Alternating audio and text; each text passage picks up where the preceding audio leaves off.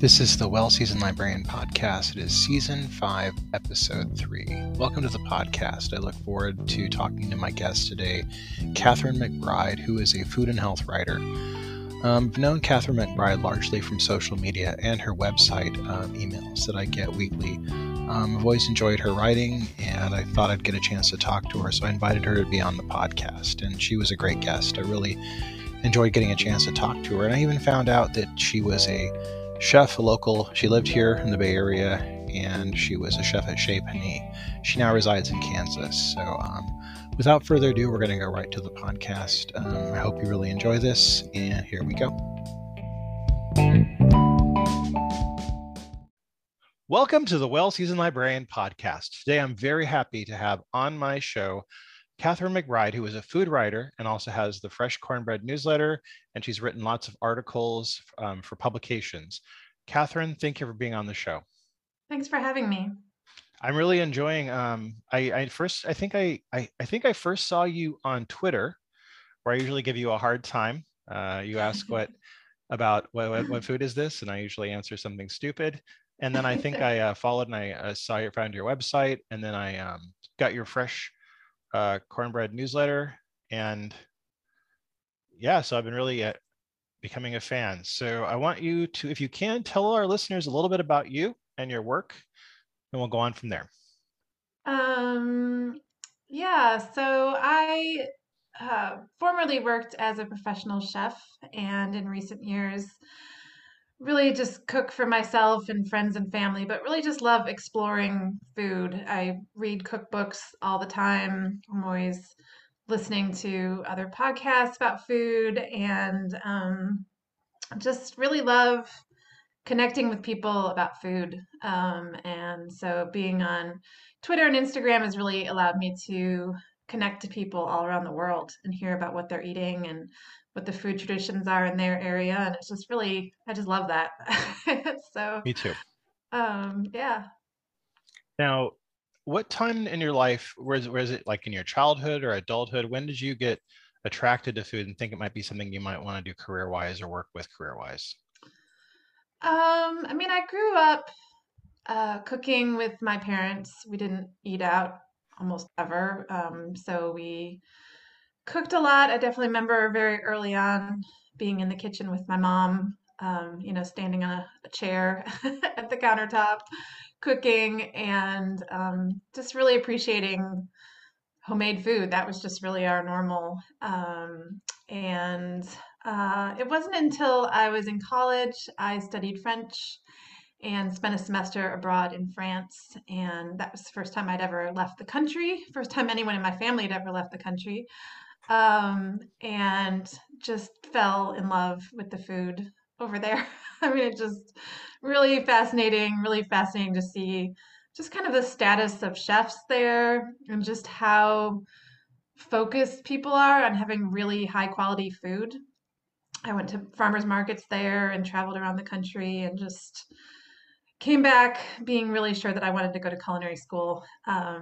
Much to the disappointment of my family, actually, who were hoping for Oh, that sucks. a more, you know, a more prestigious career like a doctor or a lawyer or such. So, but anyways, I was in a bachelor's degree program. I finished that program and then immediately went to culinary school. So it was just, when you're passionate about something, it doesn't matter who's telling you that it's not a good idea. So, Families, though, what are you going to do? It's funny. There's so many people that I talk to that are writers or artists or actors, and they all have that moment where their relatives are like, wouldn't you rather do something else? Maybe is more lucrative. Like, you could do this on the side that maybe you could do. And they always like try and do that stuff. And it's, as a parent, I can understand that, but I try yeah, and be careful of that too, because I don't want to. I mean, how you wonder how many careers were squelched because people like said, exactly. "Oh, to hell, I'll become an insurance agent," or something like that. Yeah, exactly. Yeah. I mean, I understand it, on the one hand, especially having been through the industry, it's hard. It can be a very hard life, Yeah, but especially it can now. also be a hard life to not be passionate about what you're doing. So, Yeah, so there's a fine line there, I guess. So, absolutely. I want to ask you about your time. You mentioned you were a classically trained chef. Tell us about that. How was that for you? Yeah, so I went through an associate's degree program here in Louisville, Kentucky, where I live now, and at a place called Sullivan University. Um, I got to and stop you there. Hold on. So, are you doing okay? Like, I've heard about Kentucky in the news and everything. Are you guys okay? I mean, I didn't know that yeah, when I talked to you that you were in Kentucky. I feel stupid now. But oh yeah, no, that's okay. Yeah, it's kind of surreal. And it's interesting. I mean, Kentucky is kind of a big state. It's sort of shaped like a triangle. I'm right. in Louisville, which is sort of up towards the top of the triangle, Yeah, facing north. If the triangle's facing north, it's kind of up towards the top. So really, the tornadoes hit Western Kentucky, right. which is probably like three to 4 hours where from where I am, 3 to 4 hours drive. But I'm actually like halfway watching my phone right now because I'm supposed to be doing some volunteering this afternoon. I might be going down there to help with some stuff. So yeah, it's a little tricky. So where I'm at in Kentucky, we are a little far away from where the tornadoes hit, but still, a lot of people here are heading down there to try to help. So yeah, it's kind of, but we really weren't impacted here in Louisville, so it's just really strange to see the pictures, because it's like a whole different world down there. So yeah, So, yeah, thank you for that. I was curious because I was like, I've heard so much about it living outside of it. I think it's like the wildfires here in California. If you live outside yeah, of California, you're not sure how it plays out or anything. exactly. Yeah, it's very strange. Yeah. So, So about your training as a chef in Louisville. yeah, so yeah, it was interesting for me, like in a lot of ways, having come out of a bachelor's degree program. I mean, I guess I was like 21 when I started culinary school, which seemed fairly young, but there were a lot of people who that was their first college experience. So they were coming in at 18, you know, Right. which is only a few years different, but those are really critical years, So for me, it was like I was kind of one of the older students, which is really interesting. And I think I was kind of approaching it from like an academic perspective, like I just need to gain all this knowledge. But culinary school is definitely I mean, it's very hands-on, I mean, you were in the kitchen on day one, and adjusting to that life, I remember we had my first class was it started at 7 in the morning and it went for 4 hours. I mean, we were in the kitchen for 4 hours, which I mean, if you're going to be a professional chef, that's nothing, But if you're Oh coming yeah. from a place where you've been like sitting in front of a computer typing out term papers, 4 hours in the kitchen without any break, running around is kind of exhausting, So it was physically difficult on me. I mean, it was very evident that that was something I really hadn't done that much of. So, but also exhilarating. I mean, I was just learning all these things I'd wanted to learn and, um, just, yeah, absorbing all this knowledge of food and techniques. I mean, we were starting with sauces, all the classic French sauces, you have the mother sauces, and there's like 200 sauces that come off of that. I mean, it's just a whole world to dive into, which um, honestly, a lot of that I haven't used since. But still, it was so amazing to kind of, again, tap into this French culinary history, of people who've been developing these complex recipes. They're hundreds of years old. It's just really amazing to jump into that and be like, wow, I don't know anything. Very humbling, I guess. Yeah. I can imagine.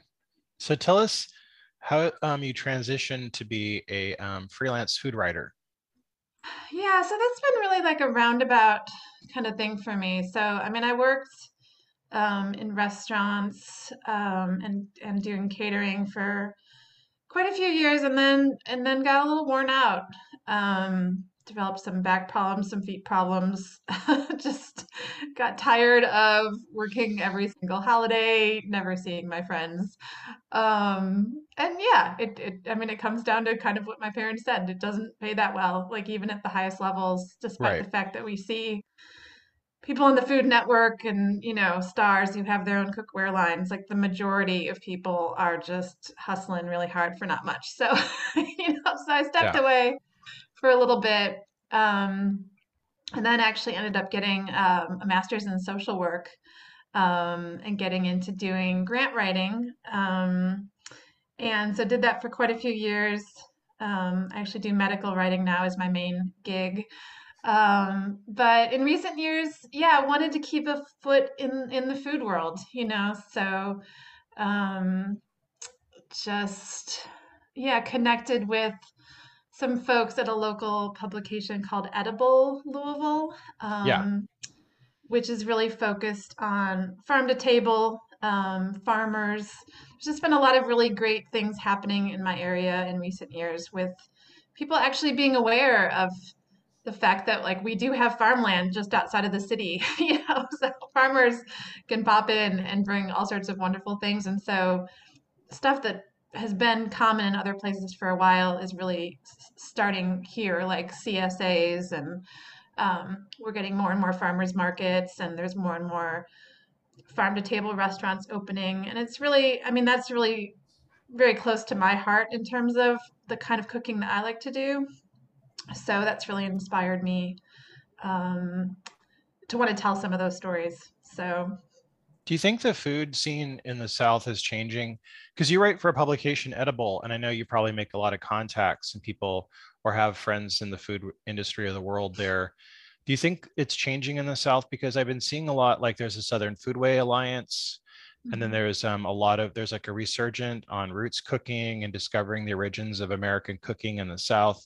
Do you think things are changing? Because I'm seeing like books about people, about chefs from New York moving to the South and opening restaurants and trying to like cook local cuisine. What's happening there that you perceived? Yeah, I definitely think things have changed. I mean, I went to culinary school here in Kentucky, but then I actually left and moved out to California for a while. Oh, really? Where? I Where'd you think live? so. I lived around the Bay Area. Oh my Um, God. yeah, so I was in Half Moon Bay for a while, Oh, I love Half Moon Bay. making wedding cakes for destination weddings. Oh my God, that's amazing. And then, I was in San Francisco for a while, and I was in Berkeley for a while. So, Oh my God, that's nearby where um, we're at. oh, cool, yeah. I'm in So, Emeryville, so oh yeah, I actually, yeah, I know exactly where that is. But yeah, so I think like I think like a lot of people. I mean, I came here, I thought it was cool, I enjoyed it, but then I left. yeah. Like I kind of felt like the cool food things are happening somewhere else. And so it is really interesting for me to then come back here and see all the cool things that are happening here. And I do think there's been a shift. I mean, I didn't grow up in Kentucky, didn't grow up in the South. I grew up in Chicago, but over the time that I've lived here, I definitely think there's a new appreciation for Southern food and for what we can actually offer here rather than saying, let's try to be like someplace else, because I think I mean, I'm an outsider, but I feel like the South can kind of struggle with wanting to um, be, kind of an important place to be, basically.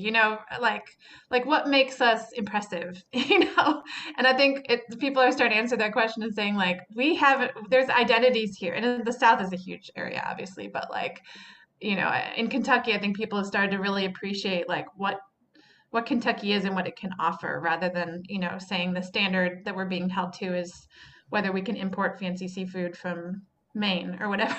Like we have our own things. We have cornbread, we have sorghum, we have our own regional food traditions, and we can elevate that. That can be fancy food. That doesn't just have to be like your down home barbecue place. We can actually elevate that and have it be fine dining, but it's Southern fine dining. And I think that's the concept that I've seen really grow in recent years is that, those dishes don't have to be considered just like cheap basic food, that this is high quality food. Like it just came from the farm and you know, um, we've dressed it up a little bit, but it's good Southern food, and Yeah. people are actually looking to have that now, which is just kind of a revelation, I think, for a lot of people here. Like, oh wow, like you're coming here to eat our food, and paying good money for it, and I think that's great. Yeah, I mean, it's funny because I know when I visit the South, ultimately, I have destinations in mind food wise to go. And it's Mhm. weird because I listen to a lot of podcasts like Gravy is one, the Southern Foodway Alliance. They talk to a lot of chefs and stuff in the South. And it's weird because I'll hear them talking about something like they'll be making local barbecue with like local meat, but then they'll be pairing it with like kimchi made with like ramps, and they'll be having like a Napa wine. And it's like this weird fusion. And it's really cool to watch because it seems to be a Yeah. really exciting place to be right now. Yeah, it's really interesting to kind of yeah, sort of figure out what mix of things you want from where you are and from somewhere else, what goes together. There's definitely like just a lot of new concepts, people doing really interesting things. So it's exciting. I really like your presence on social media. You have a really great Instagram page and a really great Twitter page. And I really Thank you. like what you do on there. Have you made like a lot of friends and contacts? You seem to have a large following there. Yeah, I really have. I mean, I originally joined Twitter, I guess, or I started getting active on Twitter really like around early, maybe 2019, I think. But I basically got on there with the intention of trying to connect to editors of food publications, hoping to see if they had calls for pitches, you know, for stories and that kind of thing. And then when the pandemic hit, I found that I really was just craving that connection that I think we all have been craving.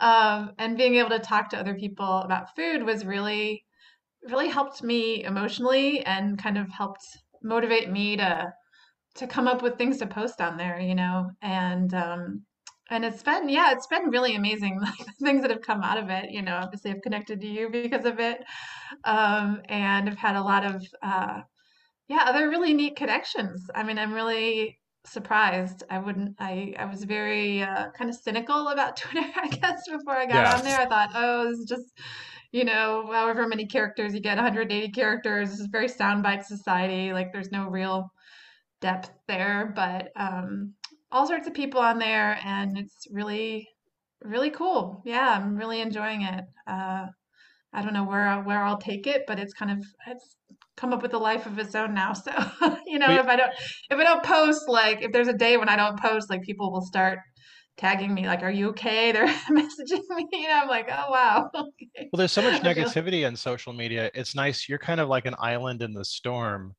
oh because there's so thanks much bad stuff there. And even I get caught up. Like I start wanting to post political posts and I want to start yeah screaming. And I've actually canceled 2 accounts because of that. And I oh said, wow this one, I'm just going to do food and like my blog and my podcast. And so I really enjoying talking to people about food, but then it's so easy to sneak back into the politics start sneaking back. And it just becomes a screaming match where you're kind of talking to your echo chamber and blocking people. So your posts are really pleasant and always very upbeat. And it kind of like it's like a jarring experience in all the negativity. Then you see the good stuff. It's like, this is nice. This is what we're here for. This is why I'm here. This is why I came here. Thank you. Yeah, I try to bring that in, and it helps me too to not get caught up in the muck, you know. So try to keep it peaceful, and I think people understand that and they respond to that. So, uh, but it's a fine line. I mean, I have had unfortunately block a few people and had to Yeah. kind of you know rein in a few people, say, hey, you need to you know we need to keep this conversation civil because you know food can connect to politics very quickly or people's opinions about food. They can start bashing somebody else's food likes or whatever. You know, and I'm like, that's not what this is about.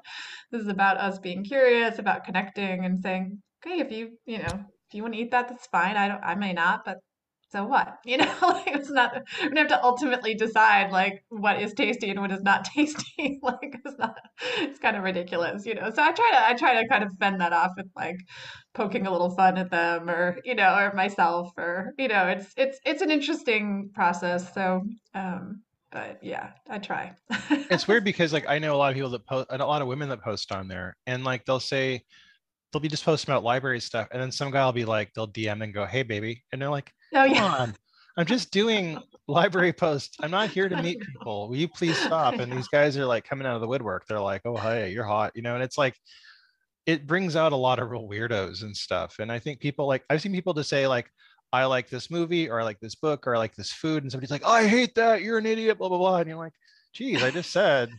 I like this movie. And now you hate me? You have a fatwa against me? Like, I don't understand.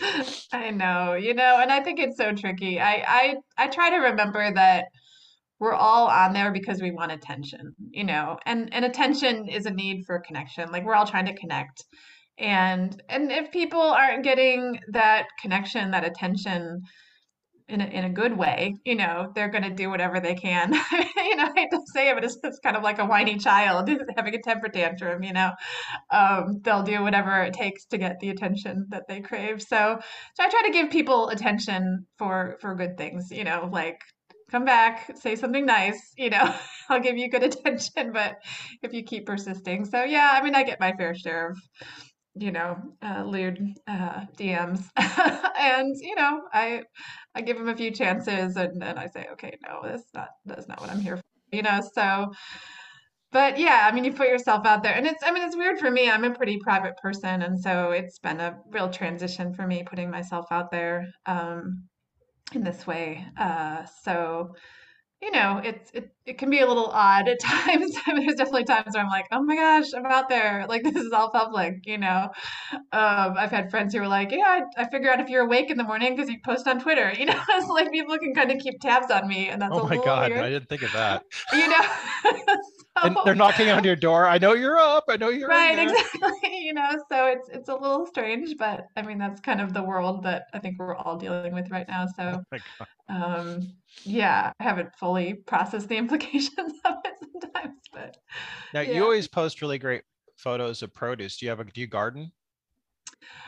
So I have for many years. Yeah, I actually, unfortunately, I just moved about 6 months ago, just within Louisville, but I had lived in my previous house for, I guess, about 8 years, and had a really great garden that I established. Like I had raised beds, I had brambles like raspberries, blackberries, fig Hmm. bushes, all sorts of wonderful things that take a while to get established. And I was sad to leave the house, but I was even sadder to leave my garden because once you get all that set up, Yeah, that would So really I'm suck. starting from scratch. I'd be like, I don't know if I could do this. Yeah, it's tough, so that's one of my projects this winter is kind of get that reestablished or start that process. But I also do like a lot of, I mean, I help other people with their gardens, and I do a lot of foraging and that kind of thing. So there's always food at the ready, So, but yeah, I love growing food. So just can't get any fresher than I picked it myself right off this tree, Yeah, So. I've done foraging myself. What can you forage? What I'm not. I mean, I've been through Kentucky. I've been there more than once. And but what is the local things? Like you mentioned brambles and stuff, but what are some of the things you can forage where you're at? Well, yeah, lots of things. In fact, I keep learning more about it, um, which is amazing because we have just so many wild areas. Like even within the city, there's just areas where there's just nothing, no buildings or anything. But some of my favorites are pawpaws. I don't know if you're familiar with Yeah, yeah, those. very much. So Oh yeah, they man, grow around yeah, here all those. over the place. Oh great, yeah, those are really common here. One of my absolute favorites. Um, persimmons. We have some native persimmons, which are really incredible. No, those are the Um, they're not the fuyu. They're the other no, type.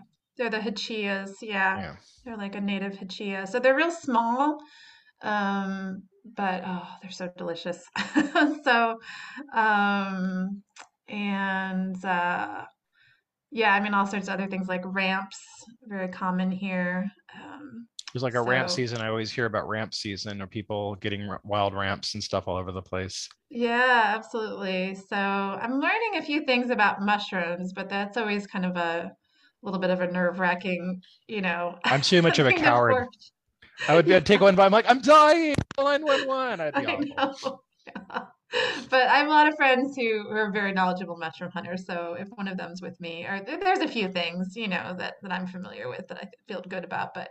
Um, but yeah, I continue to learn more about foraging, and things that you can make with, that I didn't really know that much about. So, or like sassafras, that's another one of my favorites. Yeah, yeah, Sassafras root's sassafras amazing. tea. Oh yeah, you can make all kinds of Yeah. stuff. It's a great flavoring, and Isn't it used for gumbo? I think it is used in gumbo. Yeah. Yeah, I think it's I feel like it might be connected Filet? to filet. Yeah, Yeah. but I've never figured out there's so much to know. I mean, Yeah. that's what I love Yeah. about food. It's just so much to know. So Now, when you're eating mushrooms with friends that have foraged them, do you ever like everybody's going to eat and you like lift the fork up and you wait to see everybody eat first? yeah, And you I act think like you're that's a gonna good eat. strategy. You're like, oh, I have to put that down again and wait. And Yeah. you're like hovering and like looking to see. Yeah, good idea to kind of wait. Like, you guys go ahead. I'll do the starter first. I'll be right with you though. Exactly. Yeah,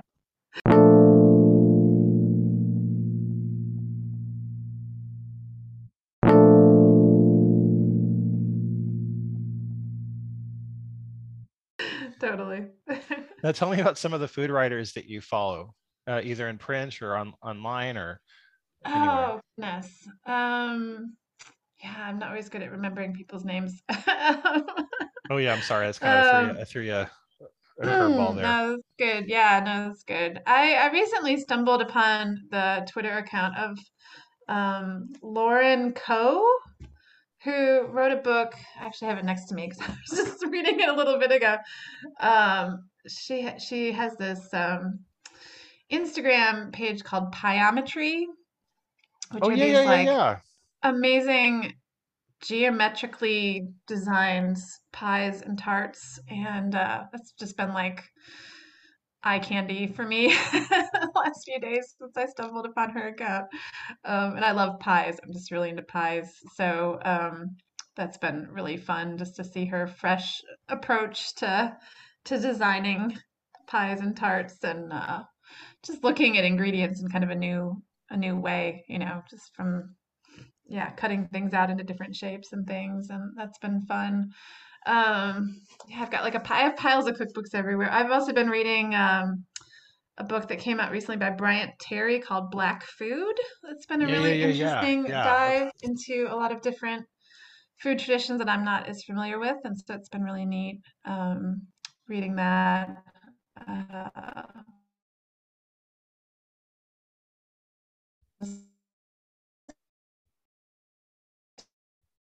I think you may have frozen. I Are you still there? am still here, but yeah, Gotcha, your video is gotcha. frozen. Okay, sorry. Oh, you're back now. Good, Or good. I'm back, or whoever was not here. This happens every once in a while. Yeah. So, I wanted to ask you also, tell us about the Fresh Cornbread newsletter. I've really been excited for that, and I really like getting those in my email box. Tell us about that and how you came to start it. Yeah, so I came to start it maybe a little out of frustration. I've been wanting to do food writing. I've had some luck, I guess, in terms of connecting to folks, especially the local edible magazine. Unfortunately, they have kind of they've had some struggles basically because of COVID times in terms of getting advertising dollars, and so they've been impacted. And so basically, I've been enjoying my time on Twitter and Instagram. It's been fun, but I wanted to do some longer form writing, and not really being able to find as many publications to do it for. Um, Decided to just kind of start my own thing. So, uh, yeah, so I really wanted to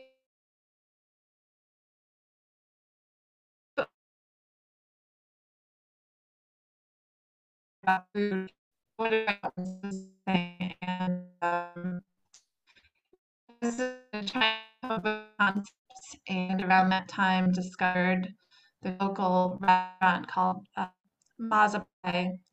It's actually does baking classes like in their wood-fired oven. And they also have a mill where they mill their own cornmeal.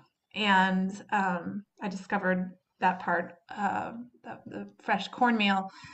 They had this really lovely fresh cornmeal that they had smoked. So it was this lovely, like Oh my smoky God. cornmeal, which Oh is my God, that sounds really amazing. fascinating. Yeah, it was amazing. They had I don't usually buy mixes, but I stumbled upon it in a local store and made some corn.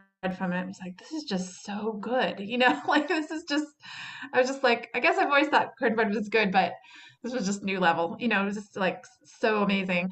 And yeah, around that time I have a friend who likes to poke around, uh, you know, what's that called? Like estate sales and things like that, and auctions, and I told her I wanted a small cast iron pan. I used to have one, but I don't know where it went. And so she found me this like really nice little 8-inch cast iron pan that's perfect for cornbread, and so that just kind of gelled, So I thought, well, I'm just gonna have this newsletter be about cornbread, and just kind of jump into that world. So it's been cool, and I think it's neat because again, it's one of these foods that's kind of taken for granted as being like a really basic thing, you know, kind of one of those, whatever, it's just cornbread. But I feel like it can do a lot, and if it's done right, it can just be so good. and and just kind of looking at some of the history too, of cornbread. There's a lot of history that I haven't, a lot of it I still don't know, but kind of seeing the way it's fit into different food traditions and kind of when it's meant for people. So we'll kind of see it. I started it back in the spring and kind of see where it'll take me. So I'm kind of hoping to get out, maybe do some more interviews with people and maybe travel a bit around the state and sample some more cornbreads. So Cornbread was so resonant for me growing up. My grandparents on both sides were from the South, different parts of the South, and my father's mother made cornbread on occasion, but not often. And my mother's mother always made cornbread, but she made really. It wasn't like you get at a bakery now or in like Starbucks or something. It was flatter, not as fluffy, pretty hard. Like and when it got cold, it was pretty hard. yeah. But we always had that with beans or something, and it was kind of used as a tool almost in a way, weirdly. So I always had that growing up, and it would always be around. But my grandmother always had a cast iron pan she'd cook it in, like you said. And I grew up now, I have my own cast iron pan, and I always tell the kids and my wife, everybody, this is my pan. Nobody touches it. Yeah. I never want to see any of you using it at any time. I will Yeah. kill you. Yeah, exactly. Yeah. I mean, it's so funny how something like that, like some people don't have one at all, but those who do typically are very opinionated and careful with their fans. So, yeah. I'm always afraid I'm gonna like open the dishwasher and it's gonna be in there. I'm like Oh, screaming, the scream heard around the neighborhood. yeah, seriously. It's all rusted. Oh, yeah.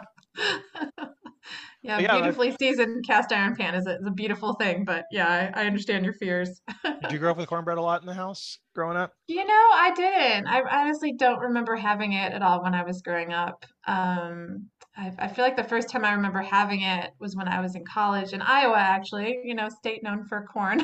Yeah, yeah. And I remember one of my roommates making cornbread, um, and I was like, this is amazing. I guess I just kind of had, I don't know, I feel like I had this concept of like cornbread's just kind of dried out and not that tasty. So, but she made this cornbread that had, I mean, it was a little sweet.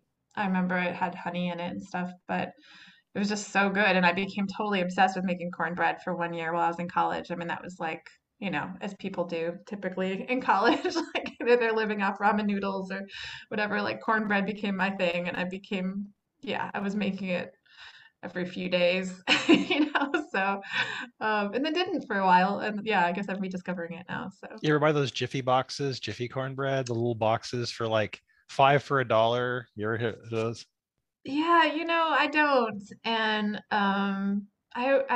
it's so tricky because I don't want to be a food snob Mhm. because, I want everyone to have access to good food and Jiffy is fine. It's food. It's good, but if people could manage to get their hands on like really good stone ground cornmeal, especially local cornmeal, like the kind of stuff that's the whole grain, the Jiffy stuff that's been degerminated, it's like really has lost a lot of its flavor, which Yeah, makes it very shelf stable, which makes it cheap. I mean, there's reasons why we do these things, but yeah. and also kind of makes it like a more uniform texture, which people if that's what you've grown up with, that is what you think of, like as Yeah. cornbread. So not trying to knock anyone's food choices, but stone ground cornmeal, especially from like a local mill, that's just worlds apart. And I mean, it's just we're getting that yeah, now. People are returning. We're seeing more small independent corn producers that are grinding their own corn, and it's becoming a thing. Like local, you can buy local corn where you're at yeah, if that's available, and it's like blows my mind to see that coming back, and no longer this the big industry where it's either General Mills or whoever have you. It's somebody you could see and touch and like talk to, and that's just amazing to me. absolutely. Yeah, yeah, and I mean the tricky thing is, it's so funny. Again, cornbread seems so simple, but you start getting into it, why it is this way or that way, and I mean, the thing is, like, if you leave the germ in the grain, like it's got a lot of oil in it, and so it's gonna go rancid. Yeah. Not overnight, but I mean, period of weeks or months, depending on how long you hold it for. And so having it fresh, like thinking of it less as a shelf-stable good and more of like a fresh product, Yeah. starts to put the focus on like having something that's really local. So I'm actually at the moment earlier I was I bought a bunch of flint corn Oh, and I'm drying nice. it and I borrowed a grinder from my friend. I'm gonna grind my own cornmeal. So again, just like pulling the fruit off the tree, there's nothing fresher than making it yourself. So I always love to try to figure out, hey, what if I do it, what if I do this myself? Like what will that be like? So, Now, flint corn and is the again, red. Is that a red corn? Is that like a different color? I do have some, yeah, I have some that I bought from a local farmer it is red. It's very dark red. It's called Bloody Butcher, which is a really common Oh, um, nice. type of flint corn for cornmeal. So, That's a great name. I uh, like that. yeah, it is a really striking color red. So, I mean, a lot of people would say, "Oh, that's Indian corn. It's for decorations," but it's edible. So, Yeah, yeah. probably tastes better too. Yeah, we'll see. I mean, I'm drying it at the moment. My first attempt to grind it, I just pulled it off of the cobs because it seems so dry. It's very hard, and I just popped it into my friend's grinder and it just mucked the whole thing up because it's actually pretty wet on the inside. So again, it's a learning learning curve for me. I've never done this before, but so now I have it drying. It's been drying for a few weeks, so I'm gonna try again. So, Um, I was going to ask you, what are you cooking for the holidays? Are you cooking anything special for the holidays? that's a good question. Yeah, usually what I'll do is kind of curl up on the couch with a big pile of cookbooks and start to think about what would be fun. So, I have on my list today that I'm gonna make a cranberry tart, which I've never made before, but I saw That a sounds picture of nice. one with cranberry curd and it just looked so pretty. That Again, I've sounds been really good. inspired to do some fancy tarts and pies, and so I have that on my list. And yeah, I placed an order with a local farm the other day. Most of our farmers markets kind of close down in the winter, but they have like online ordering, so you can order stuff, and they had this really great spinach. So I think I'm gonna make some spanakopita. Ooh, nice. I love that. Yeah, so it's just for me, it's kind of random. I don't always, follow like the traditions Yeah. um, of holidays, and I tend to be a little more. I'm not like a strict vegetarian per se, but I don't tend to make like a huge meat dish. I tend to have a lot of like other little things. But it's kind of random. It's like just whatever, again, to me, it's very driven by the ingredients. Like if I find some amazing spinach, like that's what I'm making, like I'm not going to go try to find whatever the thing I want is whatever happens to be really good right now. So, I love that. Now I was going to yeah. ask you next, any New Year's food cooking goals? Anything you want to do in the new year, like develop or work on in the new year? Oh, that's a good question. Um, For me, it's croissants. I'm gonna master croissants next year if it kills me. Last year yeah. was sourdough, and I'm Okay. still struggling with sourdough, but next year it's croissants. I'm gonna do it. I'm gonna master it. We'll see where I am in November. Yeah, awesome. Well, I hope you will post about that because I'd love to follow along on that journey. Yeah, croissants, I mean, they're not. they're not difficult, but there is a lot of like little things, that make a big difference. So, and Yeah. winter's a good time to start because you don't have to worry quite as much about your butter melting on you. No, That's something you want that's to a do in big July in danger. Kentucky. Yeah, no, that's a really huge danger where I'm at because it's so usually between 110, 120 where I'm at in the summer. So that's a Oof. palpable thing. Yeah, definitely. Yeah, not the time you want to be messing with butter or yeast for that matter. But Yeah. yeah, I think I'm excited to get back into doing some more bread baking. I used to do that, um, and haven't as much in recent years. So, um, I I guess it was a year or two ago. I got like a nice big ceramic baking stone for my oven, Oh, nice. and so I've been learning kind of how to use that. It's sort of got its own little quirks. Yeah. So, but I'd really love to get back into baking like some crusty breads and things. So I'm playing around with different grains, and now I have this mill that I borrowed from my friends. So I'm like, all right, maybe I'm mill my own flour. Got some wheat berries. So I love tools. I am like a collector of kitchen tools kind of, and I love playing around with different tools and seeing, trying to make my own things. So yeah, maybe mill my own flour and make some fancy bread. That So, sounds wonderful. That's the way to yeah, go because you get yeah, such better flavor out of it. absolutely. So what's next for you? That is a good question. Yeah, I'm trying to figure that out myself. I mean, I wouldn't say I ever stepped away from cooking, but really in the last 2 or 3 years, I've gotten back into it more so.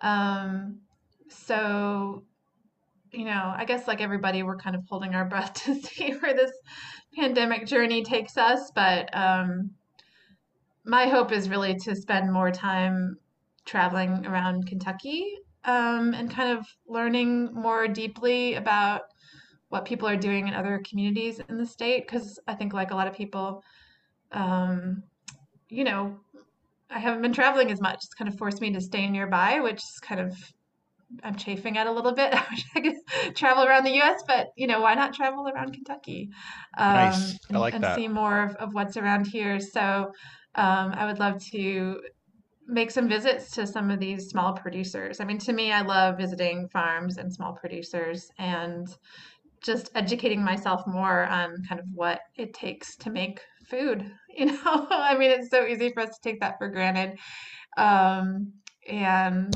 spend some more time with some of my friends who are foragers and That's just great. kind of appreciate the hyper local, so and also getting my garden set up at my new space, and I actually made a connection on Twitter with somebody who lives in New Jersey who apparently brought back a certain variety of tomato from near extinction.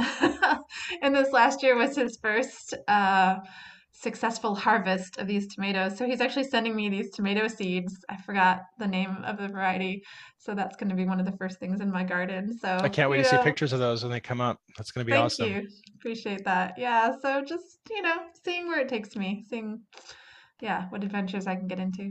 I wanted to ask this one last question. This wasn't on the list, but I wanted to ask it anyway. So for me, living in California, I talk to people who live outside of California, and they're like, they think, oh, it's just a big beach, and they think it's like all beach. And I'm like, we're actually a really big agricultural state, and it's, we basically have a lot of farms here, and they don't really think of Bakersfield or Northern California up near Shasta. They don't really think of the whole big picture. When people think Right. of Kentucky, like what do you want to like what would you like people to know about Kentucky as somebody who lives there and has been all over Kentucky? What would you like to tell people about it, like for that are not from there? I mean, I guess I'd really like to highlight just the amazing food traditions that we have here, and many of which I don't know that much about, because I think it's taken me a long time to fully appreciate. Um, Again, there is a huge culture of foraging here, just because that's what people had to do for so many years, especially folks east of here in the mountains. I mean, that's what people did. Yeah, I mean, yeah, they would grow things, but there's a lot of places in the mountains where they don't get a lot of sunlight, and so they kind of had to figure out ways of, you know, um, looking for anything that was edible, and and I think as we were saying at the beginning, like I think there's become a new appreciation for those food traditions. So I have been getting more. I've been reading more and connecting more to the Southern Foodways Alliance and just understanding kind of their knowledge and appreciation of a lot of those food traditions. So um, yeah, I mean Kentucky has so much going for it, and I just would love people to really, understand the depth of the culture here and the food culture. So It's a beautiful state, though. People should visit. It's got a lot there.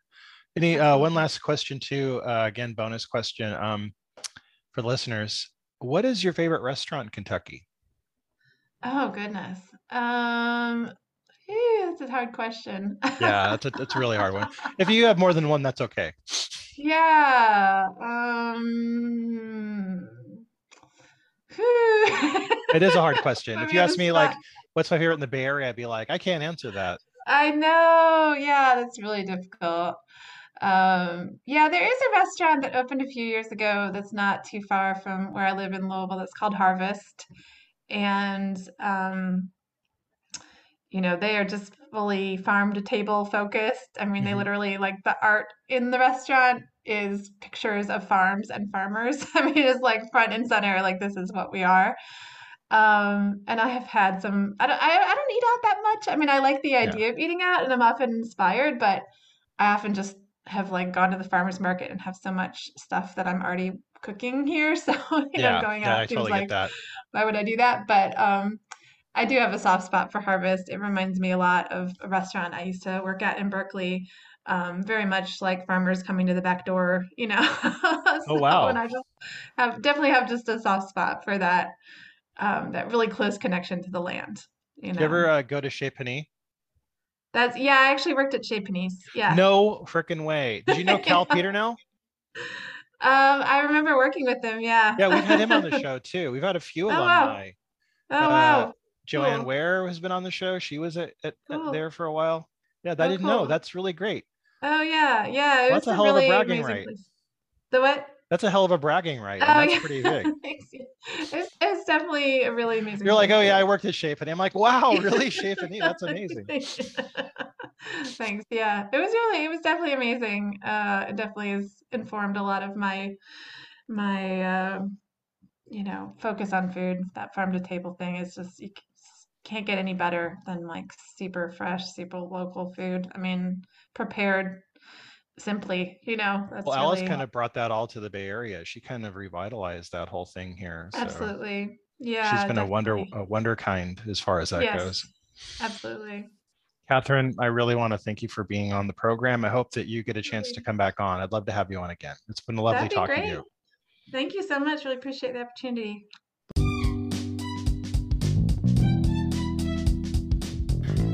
That was my conversation with food and health writer Catherine McBride. Tune in on Monday, and you can hear our conversation with Michelle Tam, author of the new cookbook Nom Nom Paleo.